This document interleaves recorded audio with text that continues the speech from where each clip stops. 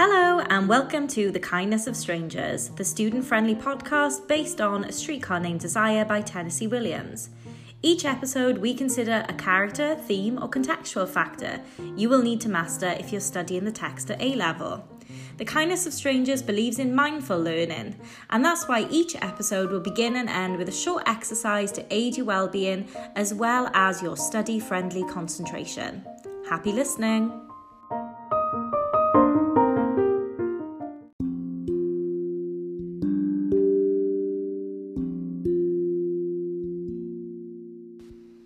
So this week for our short wellbeing exercise, we're going to do some classic deep breathing to the count of one of our main characters. Concentrating on your breathing can help you feel more present, focused and calm, which is the perfect state to be in when trying to learn or revise. So for a moment, just take note of your breathing. Where are you naturally breathing in and breathing out? What do you notice? Are your breaths shallow? Could they be deeper? And now breathe with me. So inhale to the count of Blanche du Bois and then exhale to the count of Blanche du Bois. Again, breathe in to the count of Blanche du Bois and then breathe out to the count of Blanche du Bois. And one more time. In to the count of Blanche du Bois and out to the count of Blanche du Bois.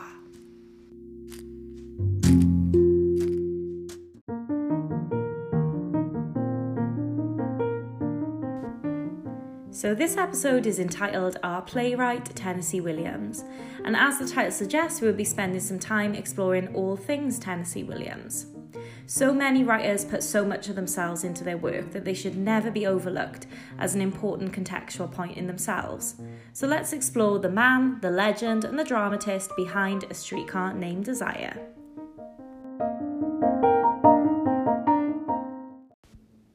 In anticipation of this podcast episode, I set my current Lang Lit class the task of finding the most interesting fact they could find about Tennessee Williams and to post them on our Teams page. So let's start off with finding some of the interesting things they found out. Molly found out that he died by choking on a bottle cap. And we'll discuss that a little bit later actually. Rachel found out that before he came big in the world of theatre, he worked for a shoe company where his father worked. Lauren found out that in 1937 he entered a playwriting competition and lost, which is obviously quite ironic. Jess found out that he was originally going to name Streetcar Named Desire Blanche's Chair in the Moon. It's obviously relevant to some of the songs that she sings in the text. Emily found out that he changed his birth date from 1911 to 1914 to enter certain playwriting competitions that were outside of his age range. Jess found out that he was a big fan of Meryl Streep and wanted her to play Blanche if they ever made the movie. Obviously, it didn't quite happen. Innie found out that while he worked at the shoe company, previously mentioned, he encountered an unpleasant man that was said to maybe be the inspiration for Stanley's character. Ella found out a really important fact that his given name wasn't actually Tennessee as his first name. It was Thomas Lanier Williams III. And Holly found out that perhaps his nickname Tennessee was given by his fraternity brothers due to his deep southern accent, which is very interesting. And then Chloe and Sophie found out quite similar facts. So Chloe found out that an illness caused him to be laid up in bed for 6 months, and he felt what he described as a strange mystical feeling that completely changed him. And after this, he became more solitary and more imaginative, and it was this kind of experience that inspired him to become a writer. And I think, talking about the same thing, Sophie talks about as well a near-death experience as an early child that made him become a writer, because from this moment he became more imaginative, solitary, and soon began writing short stories as a child. And Ollie found out that before his writing career, he was also, as well as working in the shoe company, an elevator operator in New York. So loads of interesting facts about Tennessee Williams to start us off.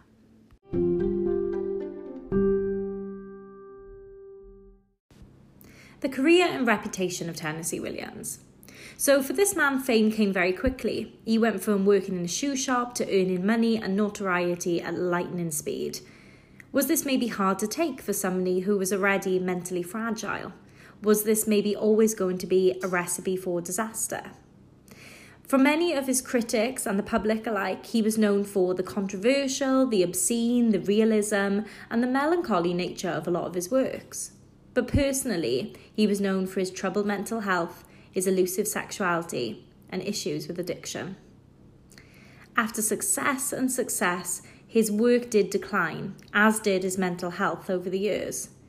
He slowly faded away as an artist, and many felt that he had spoiled his talent, or his talent was spoiled by his suffering and his compulsions. In interviews over the years about his professional life, he didn't see a life of work in him once he had hit the jackpot. Instead, he said that his nerves couldn't take working in professional theatre for the rest of his life, and indeed it seems that they couldn't.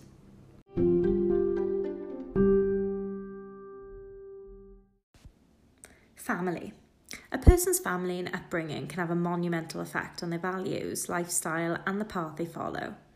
For many writers, pivotal moments in their childhood or family history find themselves consciously or unconsciously manifesting in the art they create. Psychologically, writing can be both an opportunity for catharsis and a haunting reliving. For some, the cathartic offloading of core concerns can be freeing. For others, the process can lead them to dwell, obsess, and relive their past and traumas.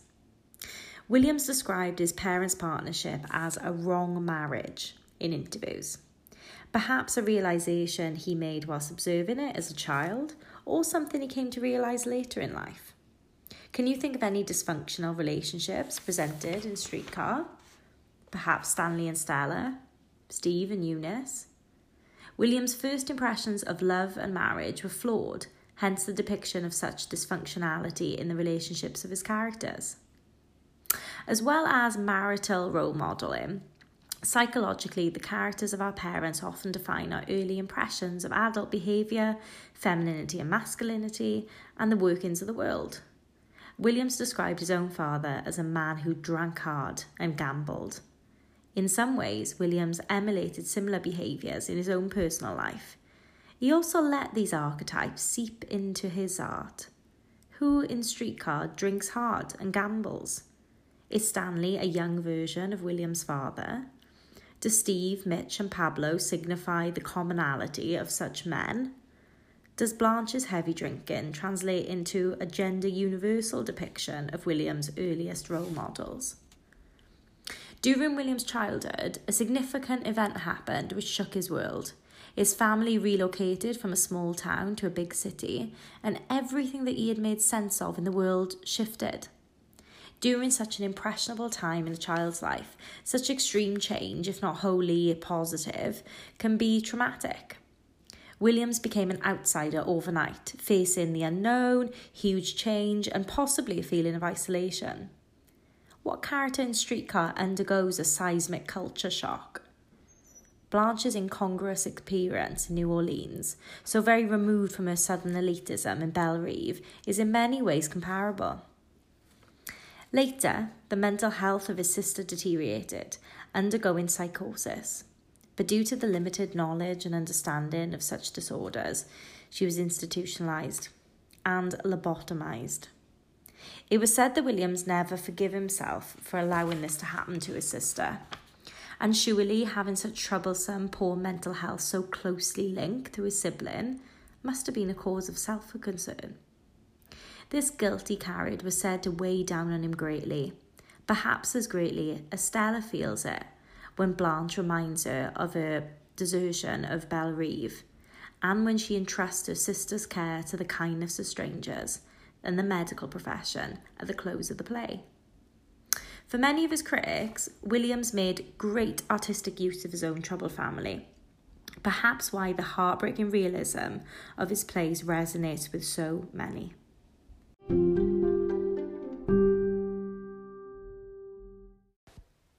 Sexuality.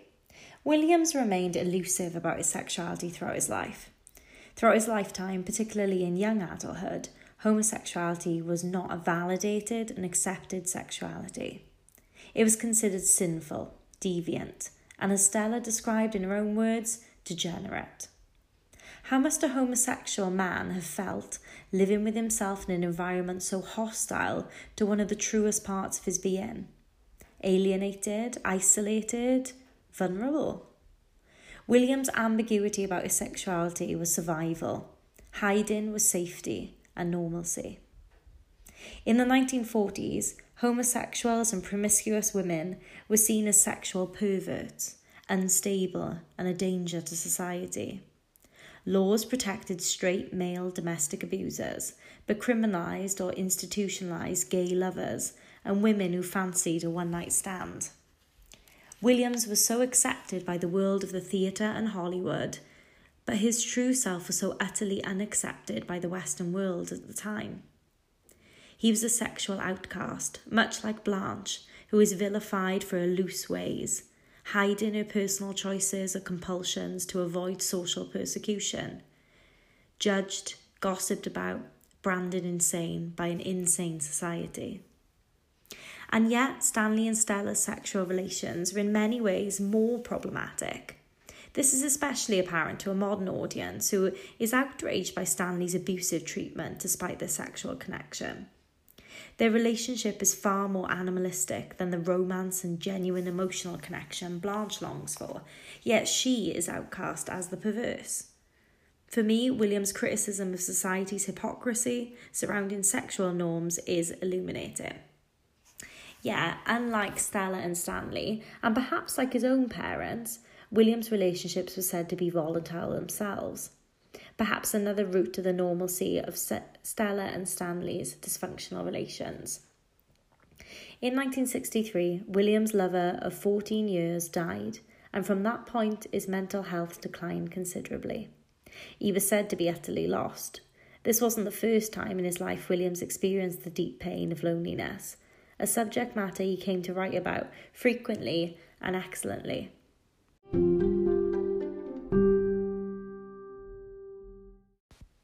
Mental health and addiction. Williams was infamously plagued by troubles with his mental health and problems with addiction.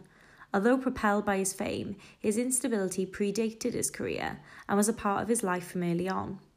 As we all know, stigma around mental health is still a huge issue in our society. So imagine the fatal lack of discussion, acceptance and care surrounding it in Williams' lifetime. Saying this, Williams spoke quite openly about his mental health struggles in interviews, often met with intrigue by his interviewers, critics and audiences. Before his writing career took off, he suffered with loneliness and depression, experiencing a mental breakdown before he hit his first plays hit the theatre. These very feelings, loneliness especially, become some of the most prominent and recurrent themes of his works. He wrote what he knew. When he did make a name for himself, it wasn't his true name, Thomas, but Tennessee, whose name was up in lights. Tennessee became his persona, his stage name, his public face, but the identity battle between Tennessee and Tom became a lifelong struggle. In interviews, he described how his fame disturbed him. He had this feeling. He felt horrible, he said, but he didn't know why. This lack of autonomy with his own self must have been unsettling and trying. Many believe the decline of his writing career matched the downward trajectory of his mental health over the years. Both spiralled out of control, lost their spark, and faded away. In 1969, Williams was hospitalised by his own brother after a particularly bad spell. Imagine being admitted to a hospital by your own brother. He must have been beyond help. Maybe he always was. So many years later, and he met the same fate as Blanche Dubois. Poetic irony he couldn't have written himself. Many addicts use and abuse as a means of coping with their unresolved issues, and Williams was no different. He drank heavily throughout his life, socially and unsocially, echoing his own father, Stanley and Blanche. He died in 1983, at a ripe old age considering, in a haze of addiction. The post-mortem read asphyxia, obstruction by a bottle cap, mentioned earlier. The kind of same size as nasal drops or eye drops, a small kind. Many infer that this asphyxia was caused by the ingestion of drugs using the fatal bottle cap. According to reports, he died surrounded by pills and bottles upon bottles of wine. Throughout his life, Williams was obsessed with the prospect of his own mortality, fearing he would never wake up when he went to sleep and feeling great relief when he did. His own obsession with mortality and the ticking time bomb of his life can be seen through the passing of time in many of his plays, and Blanche's preoccupation with her fading youth and inevitable journey towards age, and thus death.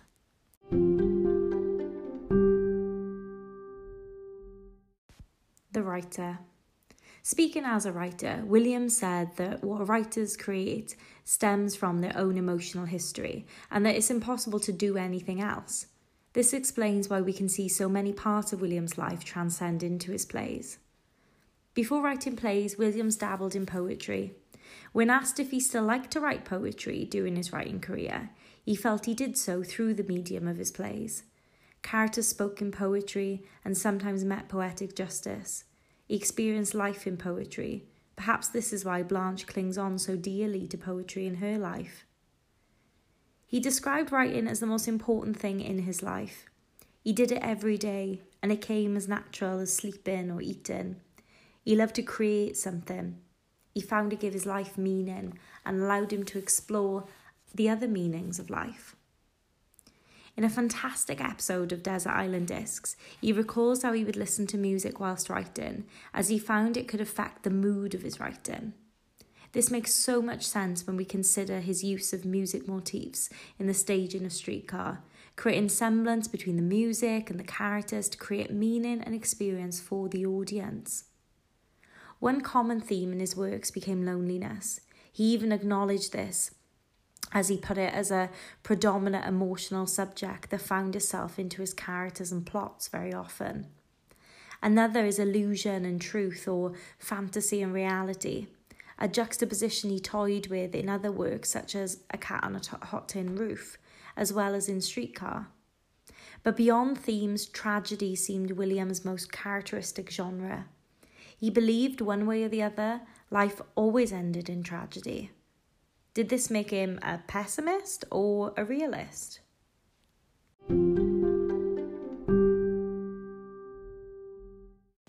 Controversy. His plays attracted controversial reception from his critics, although in interviews Williams shied away from any intention in making controversial works, and in fact claimed that he was squeamish and couldn't stand anything too obscene. This does seem to jar with much of the content of his plays, but perhaps explains the subtleties we've noticed in staging anything too explicitly sexual or violent offstage in some of the most climactic moments in Streetcar. His works were said to appeal for their sex and sensationalism, but Williams felt that the film industry exploited and highlighted the more sexual and taboo to draw audiences in, underappreciating the other layers of his works. Whilst the very things the film company sought to exploit intrigued many, they also offended many too. Some claimed his plays as a whole contained too much or too often the sexually abhorrent. He challenged these claims, insisting that any such cases were not central to, but a part of his works, such as they are a very real part of life. Williams sought to normalise the controversial. He believed in the true realism of his art. He dealt with the taboo, and in some ways was incredibly progressive in doing so. Another thing that time and time again became a part of discussion was the refusal to condemn his flawed characters. Some of his characters do things, say things that are deeply wrong, but he was not to be moved to condemn them. Instead, he presented them as what they were, in all the nuanced form with which he had characterised them. This condemnation was a job for the audience, rather than for him.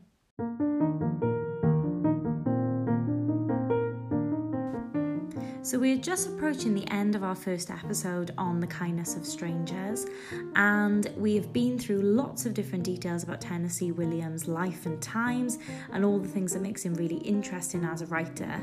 We're just going to sum up now with some key tips from Head of Department, Mrs. Thomas, who's got some things that you should not miss when trying to incorporate details about Tennessee Williams in your essay surrounding A Streetcar Named Desire.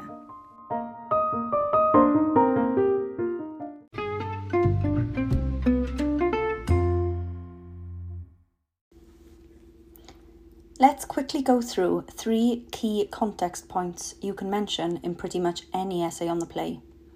Number 1. Williams himself has said that the world in which the play is set is, and I quote, no place for the sensitive, nonconformist individual, and this can be applied to all 3 characters. The post-World War II world in which the play is set celebrates and rewards masculinity, brute strength, physical and mental fitness. It's a survival of the fittest mentality. William's sister Rose suffered from a severe mental illness at a time where it was feared. It was not a conformity to the stiff upper lip needed at the time. This can be seen in the character of Blanche, who, like Rose, suffered severely with her mental health and simply could not conform. She was therefore unable to survive in this world. Stella chooses Kowalski over Dubois. She chooses to conform. She leaves her sensitivities and survives. Stanley is the epitome of the conformity celebrated at the time. He is physically and mentally strong and oozing with heterosexuality. Which brings me on to my second point. Homosexuality was, sadly, illegal in Mississippi until 2003. This is the state in which Williams was born and grew up. He was gay at a time and in a place where it was considered a crime in his home state. How could he conform to that? This is reflected in Alan, who commits suicide and arguably triggers Blanche's downward spiral. He was unable to conform. The fear of homosexuality and refusal to accept it meant that any explicit mention of Alan's sexuality was removed from Elia Kazan's infamous film adaptation. This also links to my third point, William's sister's lobotomy in 1943. Mental illness was so feared and misunderstood that surgeons actually believed they could remove the infected part of the brain and cure mental illness. This practice continued until the 60s and was happening in Britain, in Wales too. William's sister lived in a vegetative state for the rest of her life after a lobotomy. Blanche's ending, while horrific to a modern audience, is arguably the best you could have hoped for in a world that was cruel if you could not conform.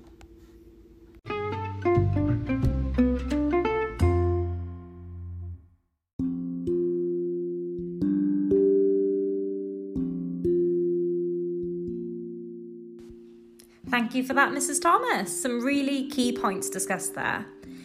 Now, as we draw to a close, let's take a moment to check in with our focus and our well-being. So we're going to finish with a physical grounding exercise. This is something often used in yoga to start or finish, and it's just about bringing you back into yourself and your own body. It's best to do this when you're standing and still, or you can do it when you're sitting as well. But if you've been sitting down for a while, it's a good opportunity to get up and recalibrate, really. So starting with the top of your head, hold your head high and straight and just notice how that feels. Come down to your ears and pay attention to anything you can hear. To your jaw, relax it. Try to leave go of any tension you're unconsciously holding there. Down to your neck and shoulders. Try to set your shoulders back with your neck outstretched a little and just enjoy that posture for a moment. Moving down, focus on the shape of your spine and then travelling down your legs, really try to feel grounded in your feet, your heels on the ground, your soles, your toes. And are you ready to move on with your day?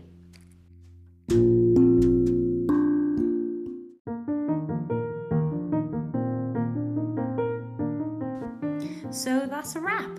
Hope you've learned a lot and enjoyed learning all about Tennessee Williams and all of the interesting things that we can tie into A Streetcar Named Desire. If you'd like to do any further reading or listening, I definitely recommend that you listen to the Desert Island Discs that features him. It's in the archive podcast that can be searched for. You can just pop it into your search engine and that'll come up.